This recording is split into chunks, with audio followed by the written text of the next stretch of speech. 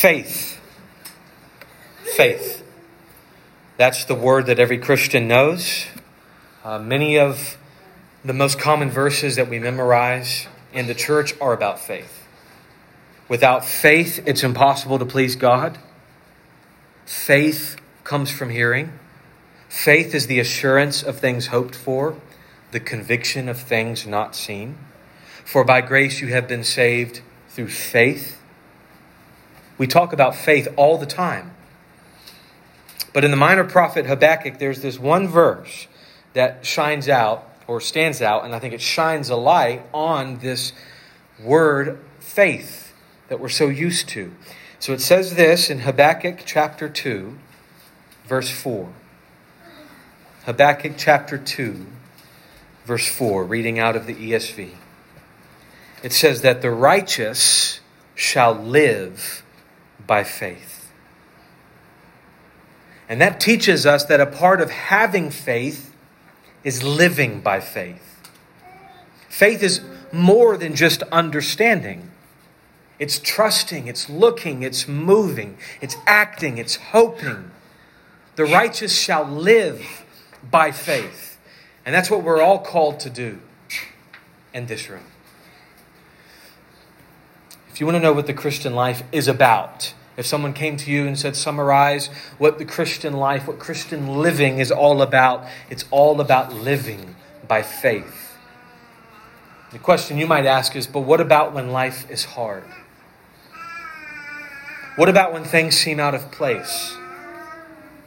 How do we live by faith when things look upside down?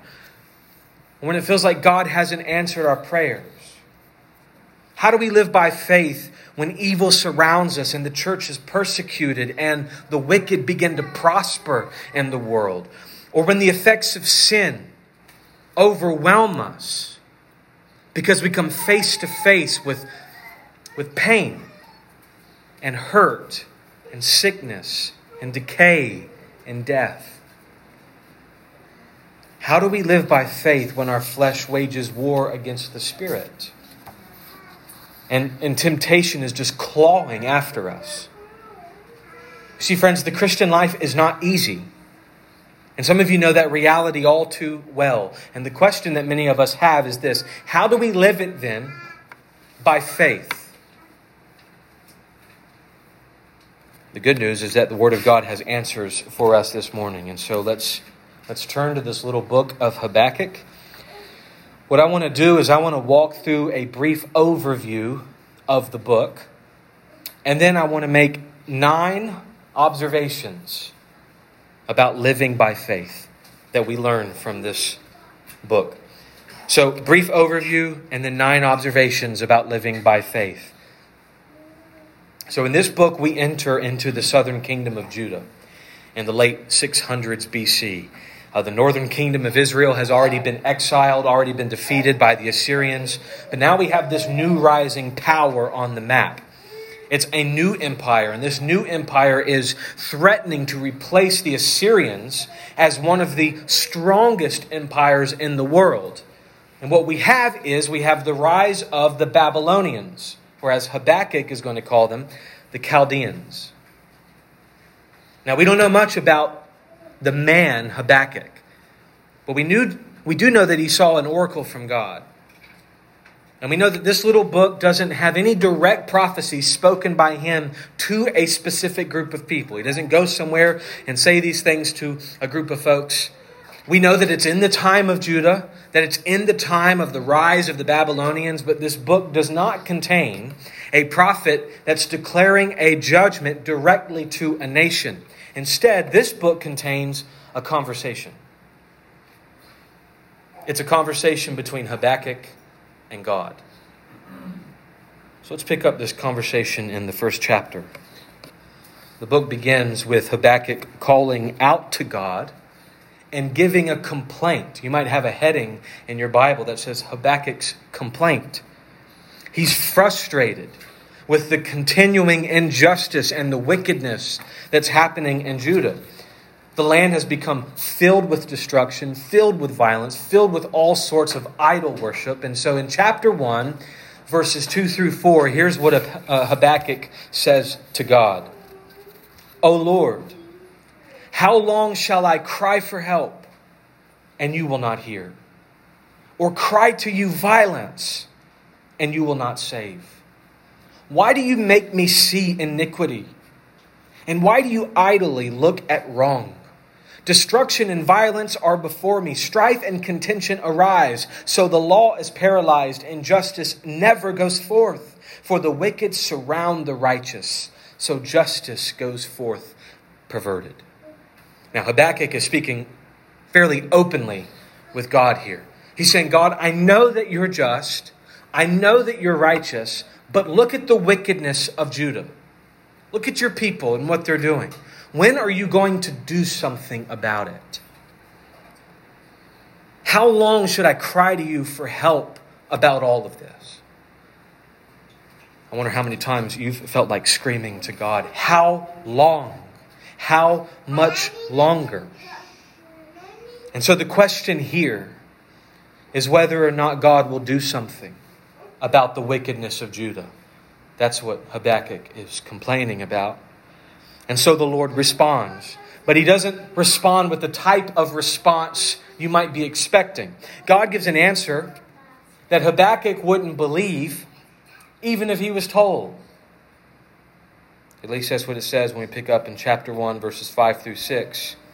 Look among the nations and see. Wonder and be astounded. For I am doing a work in your days that you would not believe if told.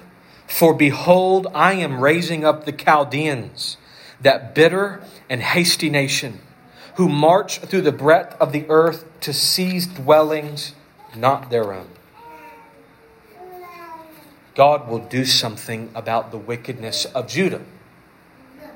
He will punish Judah for their sins, but he'll do it by raising up the wicked Chaldeans. Needless to say, Habakkuk isn't very happy. He's shocked. Why would God punish wicked Judah by raising up an even more wicked Babylon? I mean, that doesn't seem to make sense. It's confusing. And so, chapter 1, verse 12 through chapter 2, verse 1, Habakkuk gives another complaint. And so we'll just read a portion of it. Here's chapter 1, starting in verse 12. Are you not from everlasting, O Lord my God, my Holy One? We shall not die. O Lord, you have ordained them as a judgment, and you, O rock, have established them for reproof. You who are of purer eyes than to see evil and cannot look at wrong, why do you idly look at traitors and remain silent when the wicked swallows up the man more righteous than he? In other words, Habakkuk saying, God, the Chaldeans, the Babylonians, really? Them? The people who are more wicked than us? How can you let the wicked prosper? And at the end, in chapter 2, verse 1, he basically says, I'm going to sit right here to see what you have to say about that God, and I'm going to start preparing for my answer to you. So far we have Habakkuk crying out, Lord, you do not care about the wickedness of Judah. It doesn't seem like it. Why are you just idly looking at this? And then God says, yes, I do. I'm sending the Babylonians to punish them. And so then Habakkuk says, but don't you care about the even greater wickedness of the Babylonians? And God is about to say, yes, I'm going to judge them too. I'll tell you about that, Habakkuk. And you must trust me that it will happen even when it doesn't seem like it. In fact, you must live by faith. So look at verses 2 through 4 in chapter 2. The Lord answered me. By the way, it's the grace of God that he would even respond to a man like Habakkuk. And the Lord answered me, write the vision, make it plain on tablets, so he may run who reads it. For still the vision awaits its appointed time. It hastens to the end. It will not lie. If it seems slow, wait for it. It will surely come. It will not delay. Behold, his soul is puffed up. It is not upright within him. but the righteous shall live by his faith. God says that he will tell Habakkuk what he'll do. He's going to judge the Chaldeans in time. And when it seems slow, and when it seems late to arrive, God looks at Habakkuk and says, wait for it. Live by faith.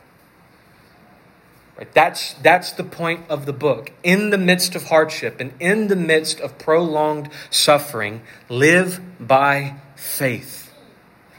Trust God. God does care about justice, and perfect justice will be executed. Everything in the end will be made right. And so the rest of chapter 2 is really just a series of woe oracles that are describing what will happen to wicked nations like Babylon. God is going to execute perfect justice. And you may be wondering what Habakkuk does in response. Is Habakkuk just going to keep arguing with God? Is he going to grow faint and disheartened and turn away and not press on to see the fulfillment of these things? Or is Habakkuk going to become an example of what it looks like to live by faith? Well, starting in chapter 3, he breaks out into song. If you look at chapter 3, verse 1, it says, a prayer of Habakkuk, the prophet, according to Shigionoth. And that crazy word right there is probably referring to a type of tempo that a song would be set to, a type of fast-paced tempo and tone. And so really what that's saying in chapter 3, verse 1 is that the rest of these words, this poetry in chapter 3, which is really what it is, chapter 3 is this poem. This poetry of chapter 3 is to be played, it's to be sung to the tune of joy. Habakkuk breaks out into song. In verse 2, he remembers God's act of old. O Lord, I have heard the report of you, and your work, O Lord, do I fear. In the midst of the years, revive it. In the midst of the years, make it known. In wrath, remember mercy. So all the things you've done of old, renew them today. And not only does he remember God's deeds of old, he has faith that God will accomplish his future promises. In verse 16. So look at chapter 3, verse 16. I hear and my body trembles. My lips quiver at the sound. Rottenness enters into my bones. My legs tremble beneath me. Yet I will quietly wait for the day of trouble to come upon people who invade us. Do you see him? I will quietly wait for the day of trouble to come upon people who invade us. And in the last 3 verses, Habakkuk closes with this faith in God himself. Despite the circumstances.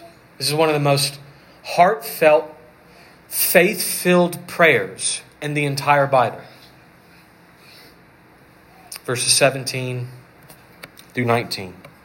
Though the fig tree should not blossom, nor fruit be on the vines, the produce of the olive fail, and the fields yield no food, the flock be cut off from the fold, and there be no herd in the stalls, yet I will rejoice in the Lord. I will take joy in the God of my salvation. God, the Lord, is my strength. He makes my feet like the deer's. He makes me tread on my high places. Of course, this song closes to the choir master with stringed instruments. So just imagine people singing that in the midst of a hard time. Things were hard and extremely frustrating for Habakkuk. God was going to execute justice, but he was going to do it in a way that made Habakkuk uncomfortable. And he's really going to have to trust God in the meantime. And so, what does God say? God says in chapter 2 to live by faith. And then whenever we get to chapter 3, it shows us that Habakkuk has become the very example of what it looks like to live by faith, no matter the circumstances. That's the story. That's the book. The righteous shall live by faith. Habakkuk becomes an example of it in chapter 3. And so I just want to take a few minutes to point out 9 things that we can learn from this book about what it means to live by faith. I mean, if that's what we're called to do as Christians, to live by faith, This book has a lot to teach us about that. It's a wonderful example of how to do it.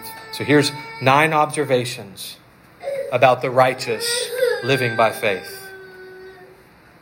First, the righteous live by faith when life is hard. If you're taking notes, this is a good time to write these down. First, the righteous live by faith when life is hard. So in the beginning, Habakkuk is pleading, how long shall I cry for help? We need help when things are hard, right? He's crying for help, and we don't need help when things are easy. We need help when things are hard. I mean, for Habakkuk, justice is perverted. There's violence and there's destruction all around him. He even has to endure the invasion of the Babylonians that are going to come in, which we know is going to be filled with cruelty. It's going to be filled with bloodshed. It's going to be war. It's going to be battles. Yet in the midst of all of this, Habakkuk is told that the righteous shall live by faith. The righteous shall live by faith when life is hard. We just saw it, though the fig tree should not blossom, nor fruit be on the vines. The produce of the olive fail, and the fields yield no food. Though the flock be cut off from the fold, and there be no herd in the stalls, yet I will rejoice in the Lord. I will take joy in the God of my salvation. You and I, we experience the results and consequences of sin every day. We see it when people are hurt around us. We feel it when people around us hurt us. Sin in our culture is being advertised and encouraged and celebrated all around us. We know the depths of pain associated with losing a job, or losing our good health, or losing a loved one. What we find out in the Christian life is that being a Christian doesn't make life easy. Life is still hard.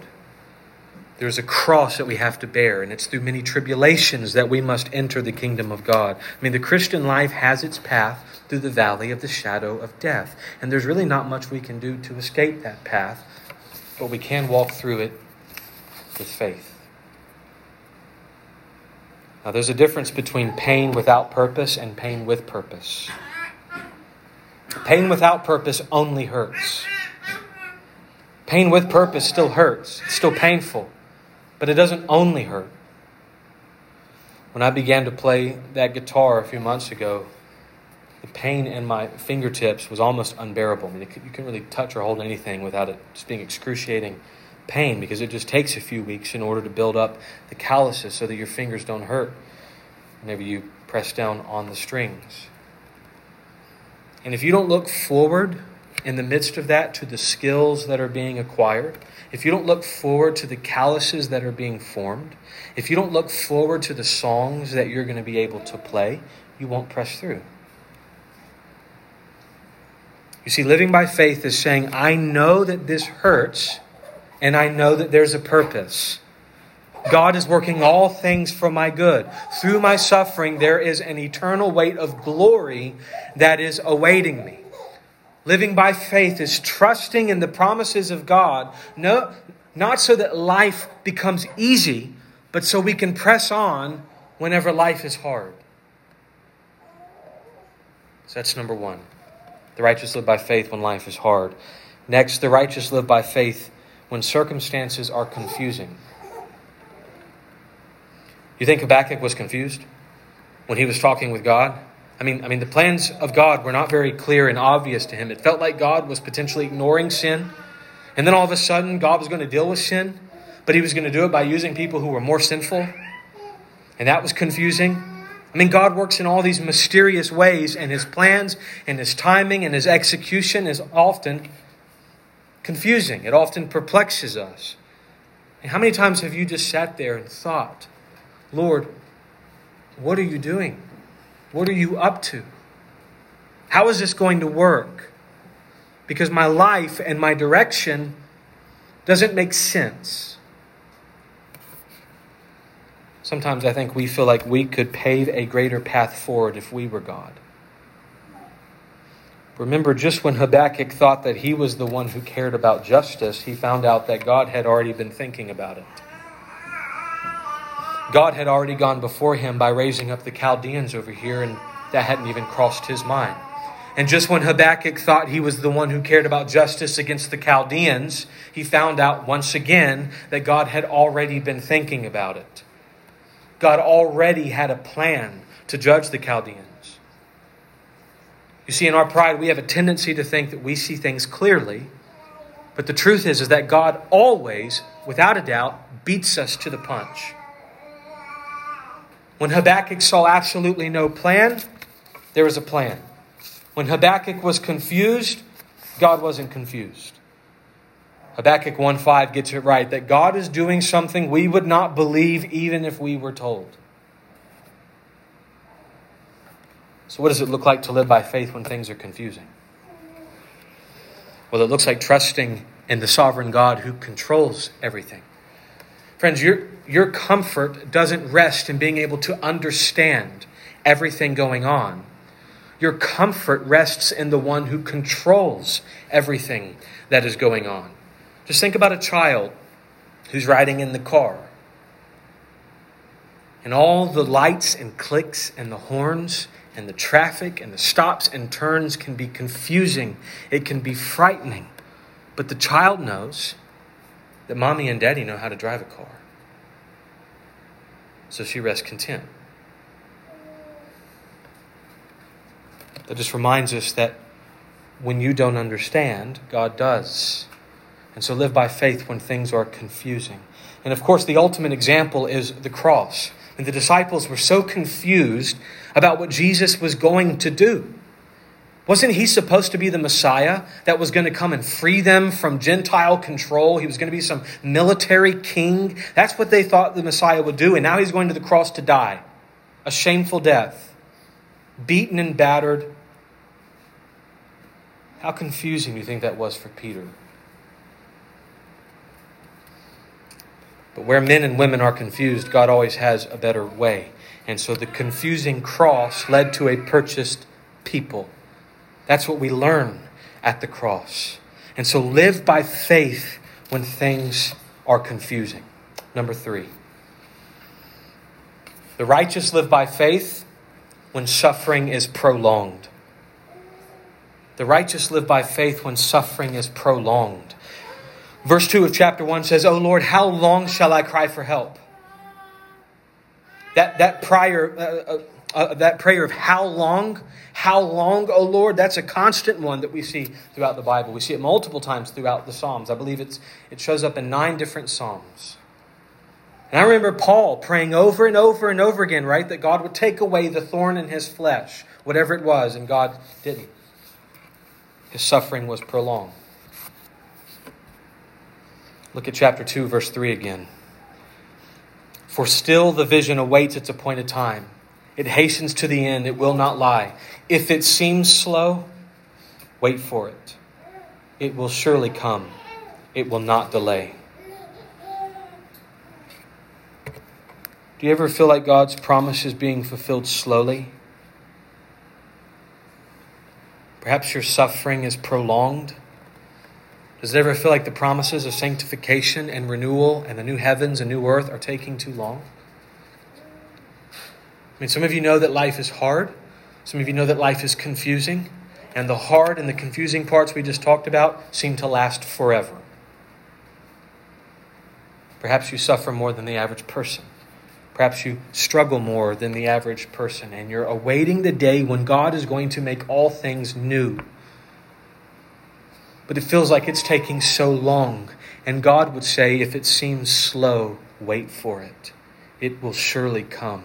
It will not delay. There's 2 phrases there that are so important. It will surely come, and it will not delay. I mean, God is very careful here to say that if it seems slow. He says, seems slow because it's not truly slow. It will surely come, and it will not delay. And so the encouragement there for us as brothers and sisters in Christ is to know that your prolonged suffering doesn't change the certainty of the promise. And it doesn't change the timing of the promise. It might feel like it. It might feel like it's less certain. It might feel like it's taking too long. But God makes His promises, and they will certainly come to pass at the certain and right time. It's not slow, even if it seems slow. So what do? How do you live by faith when your suffering is prolonged? Here's the answer. You preach to yourself. Martin Lloyd-Jones once said that many of our problems, he says, haven't you ever noticed that many of our problems stem from the fact that we do a lot of listening to ourselves and not a lot of talking to ourselves? And so things are going to seem slow. And whenever we struggle, we're going to allow thoughts to creep in. We're going to listen to the lies of our flesh and the enemy. Maybe God won't sanctify me. Maybe He won't deliver me. Maybe He won't make all things new. Maybe things just keep pushing Him back and back, and He just keeps changing His timeline. Stop. Stop listening to yourself and start talking to yourself. It just seems slow, but it's not. It will surely come, and it will never be delayed. Live by faith when suffering is prolonged. Fourth, the righteous live by faith, by heartfelt prayer. John Piper called Habakkuk the feisty prophet. He truly comes before the Lord and he unloads his entire heart. Now, I don't think that everything about Habakkuk's prayer should be copied. I don't think it's good to tell God that he idly looks it wrong, as though God doesn't care. But you know something? Habakkuk actually receives God in this book. He actually receives answers from the Lord because he actually prayed. And while I wouldn't commend everything about Habakkuk's prayer, I would commend the type of relationship he has with God to where he can freely lay out his heart before him. Perhaps, just consider this, perhaps God values imperfect, heartfelt prayer more than no prayer at all. Maybe he honors drawing near to him in frustration more than staying away from him in frustration. And maybe that's why Habakkuk got an answer. Perhaps there's something to it when Peter says, "Cast your cares upon the Lord, for He cares for you." So there's a care from God that you experience only when you cast your cares on Him. Perhaps there's something to it when James says, "Draw near to God, and He will draw near to you." And so something of God's presence and intimacy and nearness can only be experienced through prayer. Perhaps there's something to it when Paul says, "Don't be anxious about anything, but in everything by prayer and supplication with thanksgiving, let your requests be made known to God, and the peace of God, which surpasses all understanding, will guard your hearts." So that there's a peace from God and there's a freedom from anxiety that only comes through prayer. So my question would be this: do we live by faith and heartfelt prayer? So that we can experience in our hearts, in our lives, the care and comfort of God, the nearness and intimacy of God, and the peace from God that surpasses all understanding. So whatever you want to say about Habakkuk's prayer life, there's two things that we know for sure. Number one, he prayed. Number two, he got God. Number one, he prayed. And number two, he got God. I wonder if sometimes we feel like we don't have number two because we don't do number one. Number 5.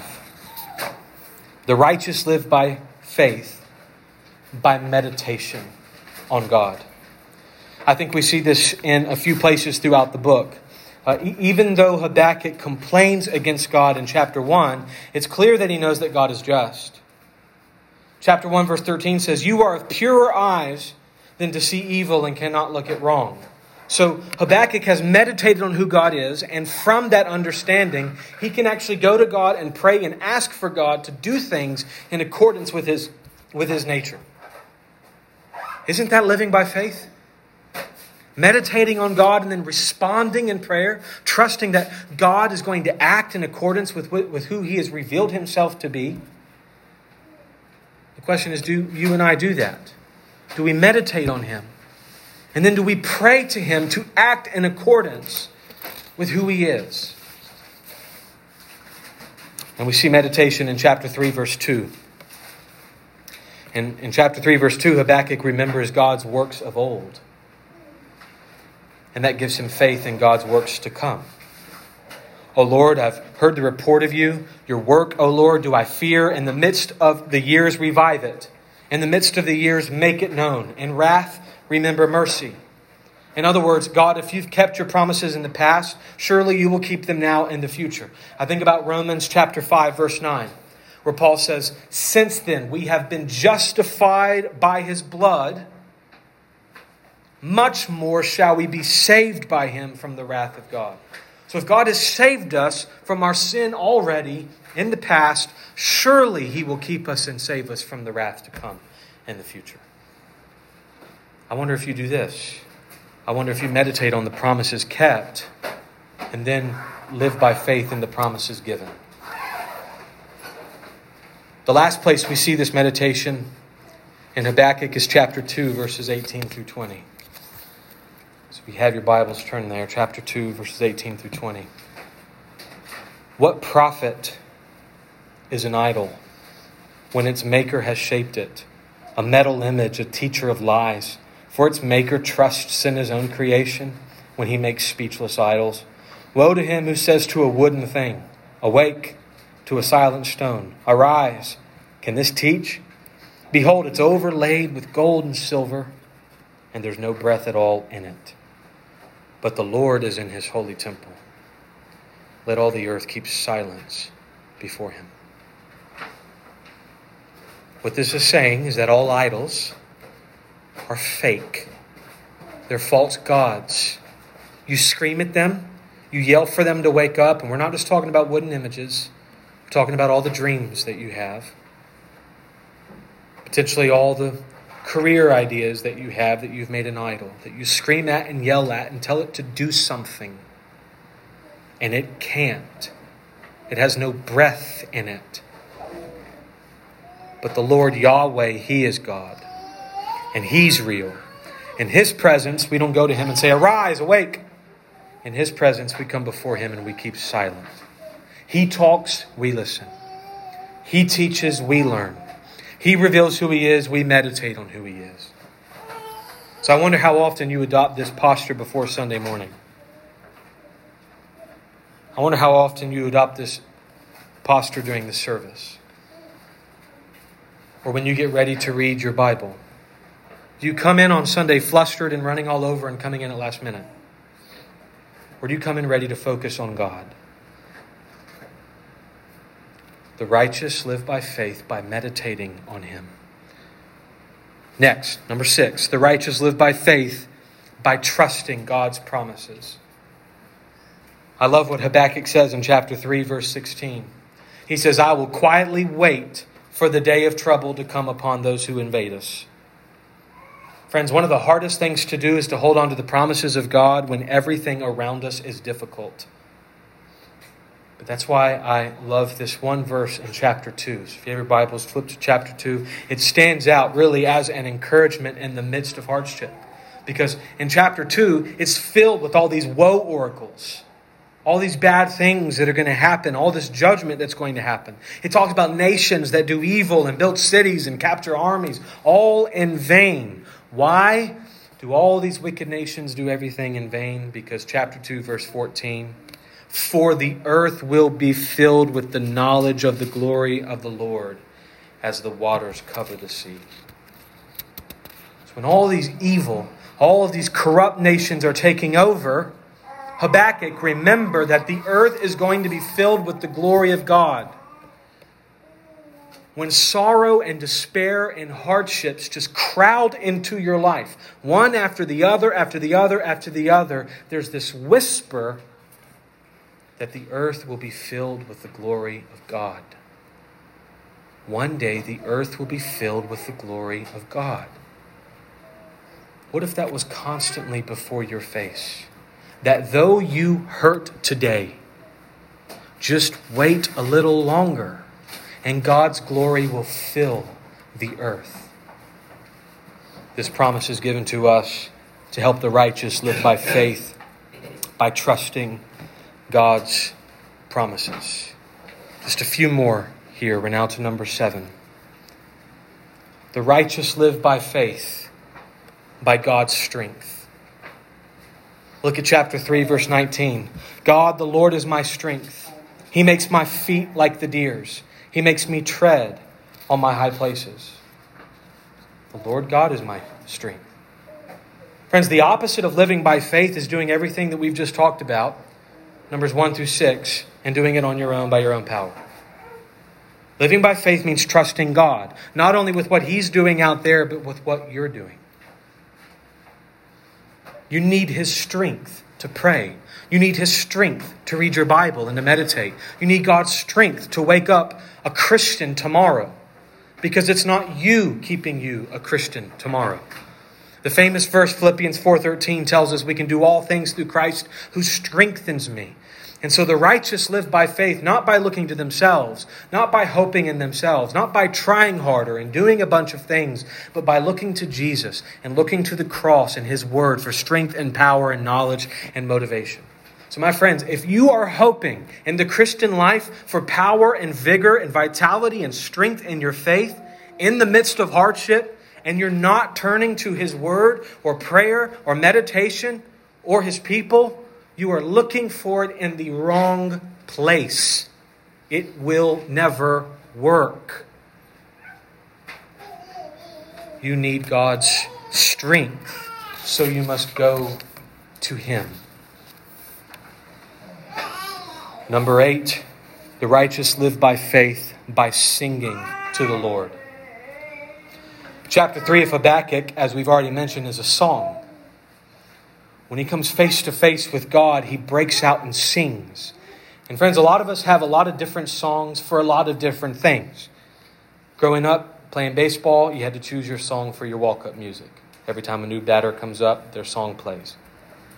Right? Maybe you're used to having songs on a list for you to work out to, or songs to get you pumped up before a game, or certain songs to calm you down before a nap, or certain songs to ease your mind before a test, certain songs to make you laugh, certain songs to make you cry. Well, then doesn't it make sense that you would have certain songs to help you persevere? When's the last time you fought for your life by singing? The other day I was reading in Ephesians, and all of Ephesians chapter 4 and chapter 5 is about putting off the old self and about putting on the new self. So don't do this. This was the old man. This was the old woman. Apart from Christ, do this. This is the new man, the new woman in Christ. Over and over and over again. And all the way at the end of Ephesians chapter 5, one of the first applications of living by faith in that way is this. He says, address one another in psalms and hymns and spiritual songs, singing and making melody to the Lord with your heart. And I was just blown away by the logic of the argument. Put off the old self, put on the new self in its holiness. And one of your first orders of business to accomplish this is sing. Sing together. What do they do on the other side of the river after the Exodus? What does Mary do whenever she hears the news about Jesus? They sing. So friends, you want to know how to live by faith when things are hard? Turn your lust into lyrics. Turn your sorrows into songs. Turn your meditations into melodies. Sing. That's what Habakkuk did. And lastly, friends, the 9th observation takes us out of Habakkuk, and it takes us into the book of Romans, where Paul quotes our main verse for today that we've quoted many times. The Lord's in his holy temple. The righteous shall live by faith. So look at Romans 1, 16 through 17. If you don't want to flip there, I'll read it for you. Romans 1, 16 through 17. For I am not ashamed of the gospel, for it is the power of God for salvation to everyone who believes, to the Jew first and also to the Greek. For in it the righteousness of God is revealed from faith for faith, as it is written, the righteous shall live by faith. You see, there aren't just some righteous people out there who one day start living by faith. Instead, there are those who place their faith in Christ and then they're counted as righteous. In order to live by faith, you first have to start living. And only those who trust in Jesus will have life. So perhaps you've heard all of these other things about what a Christian does to live by faith, but unless you first place your faith in Jesus Christ, there's no point. Your faith and your living and your prayers and your Bible reading will never be enough to have your sins blotted out. But Jesus' perfection is. He went to the cross to pay the penalty of sin so that his perfect righteousness can be credited to those who, you guessed it, to those who live by faith. The righteous shall live by faith. But it's only those who place their faith in Jesus who are counted righteous.